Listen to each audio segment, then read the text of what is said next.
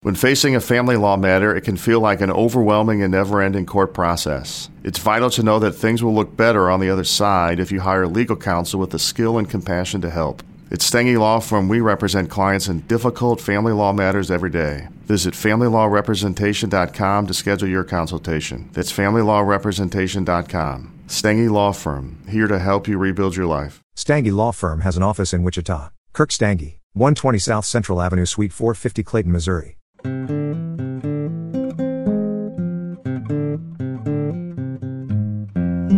The Partially Examined Life Philosophy Podcast Part 1 episodes are designed to be self-contained, fully satisfying experiences in themselves. But for hardcore philosophy fans, we record for another hour or so to release behind our various paywalls to folks that pitch in to help us make this show. What you're about to hear is a preview of one of these Part 2 episodes. We hope you enjoy it. Hey, this is the Partially Examined Life, episode 278, part 2. We've been talking about Derrick Bell's Faces at the Bottom of the Well, the permanence of racism. I thought maybe we should turn to chapter 3, the Racial Preferences Licensing Act, which seems to be the most legalistic of the chapters and gets into this.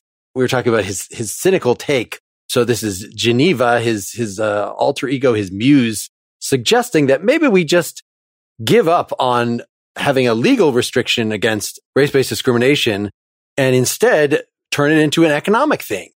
That we say, if you would like your business to be allowed to racially discriminate, you can do that, but you have to put up a sign that says, we definitely discriminate. And you have to pay into a fund that will go to like black colleges and other, things that basically reparations. This will both serve to punish by reputation the people who would be doing this sneakily, but will also make it much easier to prove discrimination, so that if you don't have one of those signs up, you don't pay the taxes, and, somebody accuses you of discrimination, the onus will be on you to defend yourself rather than, the very high standards of proof that currently make prosecuting this thing very difficult.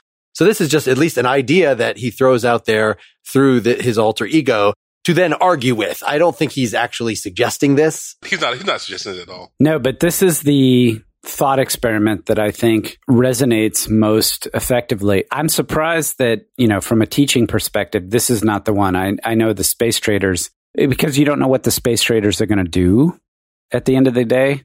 But this one is very clear cut. And it's like, it's so pragmatic to some extent in its approach, where it's like, well, if we're just going to like lay it all bare and let people say what they are, what they believe, let's let the market decide. That's really what this essay is about. Let's let the market decide. Is there enough racism out there to support racist businesses? And as a kind of squashy liberal of my own self, this is the story that appeals to me, right? Like, I will not patronize that restaurant because they only accept whites, right? Like living in Austin, this is the kind of thing where you think like, oh yeah, this could actually work. And those places would go out of business and people would see the error of their ways and everybody would throw their money virtuously into black owned businesses or businesses that allowed mixed patronage. And it's the one that this one stabbed me in the heart harder than the rest of them, I think. Then that's for precisely that reason.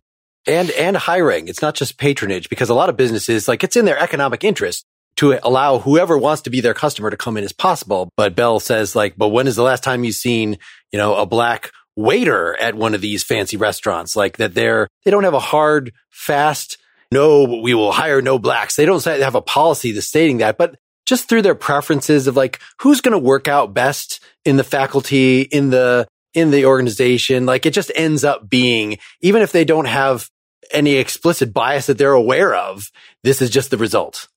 But let's be clear, that's the result nowadays. But in the Racial Licensing Act is you wouldn't be allowed to do so. So if you get a racial preference license, you have to hire race-based, and you're not allowed, you have to regulate your patronage that way. Mark, you said that you thought it would stigmatize it. I thought it would legitimize it. I mean, I thought that was the idea, was to legitimize it. Wait a second. Explain what you mean, Dylan. Why do you think it will legitimize it? Because the way that I read it, and most people read, they kind of agree with Mark and Seth. What do you mean by that? So it will stigmatize it in a certain way, is that it'll clarify things. I don't know that Bell or Geneva think that it will actually lead to the getting rid of it. It just makes things more plain. And maybe it does ultimately, that people have to confront their choices more. Maybe that's sort of the implicit thing. But I think you would certainly end up with lots of holdouts. It's like pollution credits, right? It's exactly like pollution credits. Okay. Yes. And so what you're going to do is you're going to foster a kind of cultural, social pressure against pollution. It's going to make it in the economic interest of certain companies to not pollute and to, make it part of their long-term plans and stuff like that. But then you're definitely going to have holdouts. Maybe that's part of the point, that you're never going to get rid of the holdouts. And so you'll be more effective about getting rid of making real change by monetizing it. By monetizing them, by making it, it's like make weed legal so we can tax it. Well, make discrimination legal and then we can tax it and pay specifically into an equity. Yes. And the other piece of it is that you can get punished and put in jail for discriminating without a license. That was the really powerful thing to me, is that you would get thrown in jail if you were discriminating without a license, like if you were doing anything else that is legally regulated driving without a license, not allowed to do it. The quote at the beginning of the chapter is pretty much illustrated by the entire thing. So the quote at the beginning of the chapter is racial nepotism rather than racial animus is the major motivation for much discrimination blacks experience. This story, it just nails that on the head. Like, it's just simply taking that idea and saying, let's see how it would play out. And I think that's the reason why it hit Seth so hard, is because I think that quote's onto something. I really don't think anymore. You got your KKK and, your neo-Nazis or whatever. But really, the real thing that really impacts people of color is just the fact that they are just not hired. They're just not put in certain kinds of positions, and so that adds on to the economic part of this whole piece, right? And so again, it's not that there are these rabid racists behind the scenes pulling the strings and keeping the black man down, as my uncle used to think, but rather it's just that people just hire who they're comfortable with, and they put who they're comfortable with in certain positions of power. And then you still get the same result, even without the animus. Yeah. So the connection to me was around this like conscious consumerism. It's the idea that within the capitalist system, you can make choices about where to spend your money. And by making that choice, it's like, it's wood toys for your kid made from sustainable, what's that? Melissa and Doug, I think is the brand. Yep. As opposed to just plastic Ken and Barbie dolls that are mass produced, that you're going to throw in. The idea that you can spend your way into virtue or spend your way, what he's pointing out here is that, and Mark, you talked about the liberal criticisms. This to me is a criticism of the liberal viewpoint. There's a folk singer back in the day named Phil Oakes that was immortalized in some respect by Billy Bragg, but he has a song called Love Me, I'm a Liberal. And it's all about like, I cried tears when this guy was shot and this. But if you ask me to actually do anything, you ask me to actually show up and be present, and then I'm busy. So it's like, I'll give all the money you ask for, just don't ask me to come on along. And to me, this essay was about the idea of trying to rectify the situation economically by appealing to liberal interests. I know you're thinking like, well, it would be black only or white only, and that appeals to the conservative side. But I think from a liberal perspective, to some extent, what this makes me think of is the idea that we could spend our way out of racism. Conscious consumerism to end racism, just like fair trade coffee or something like that. And it was devastating to me.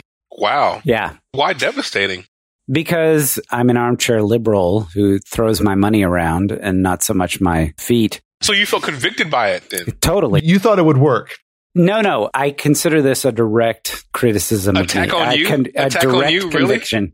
Absolutely. Really? Yes. Wow. Seth is having a moment here. This is good to hear. Listen, I'm constantly Did you cry challenged. tears in your beer? Yeah. Wine. Wine, not beer. Well, because you're an ultra liberal. Exactly. I was thinking when we were talking earlier in the Space Traders about virtue signaling, and that there's sort of two prongs to that criticism, that you're merely virtue signaling. One is you don't actually have any skin in the game. So exactly what you're talking about. You're waving the flags, you're saying the things, but like you don't actually give a crap, and you would not do it if it cost the least bit of inconvenience to you. But I guess I also hear about people would call like this whole podcast, that fact that we're devoting time in our schedule and our time reading this book, like, oh, that's just virtue signaling too. In other words, that's kind of like you're just doing it because you're selfish. Like just, the kind of criticisms that anybody gives of any apparently selfless act is like, they're just doing it because it makes them feel good. Or, you're just doing this because it's in vogue, something like that. But according to Bell, you should be looking for self-interested ways, right? If people are always going to act in their own self-interest, right? Right. Civil rights are only going to go forward when white self-interest is promoted. You should be glad that there is even if it's self-deception, that there's this virtue signaling, that it's in fashion to actually do that. I would vote right now for reparations, things to come out of the public treasury and address a lot of this, more fundamental stuff. So Seth, you're saying throwing money at it, that doesn't accomplish anything. But I feel like throwing money at it was like half of what Bell is asking for. If that sounds like the kind of thing that you want to hear more about, then please go to partiallyexaminedlife.com/support. Thanks for listening.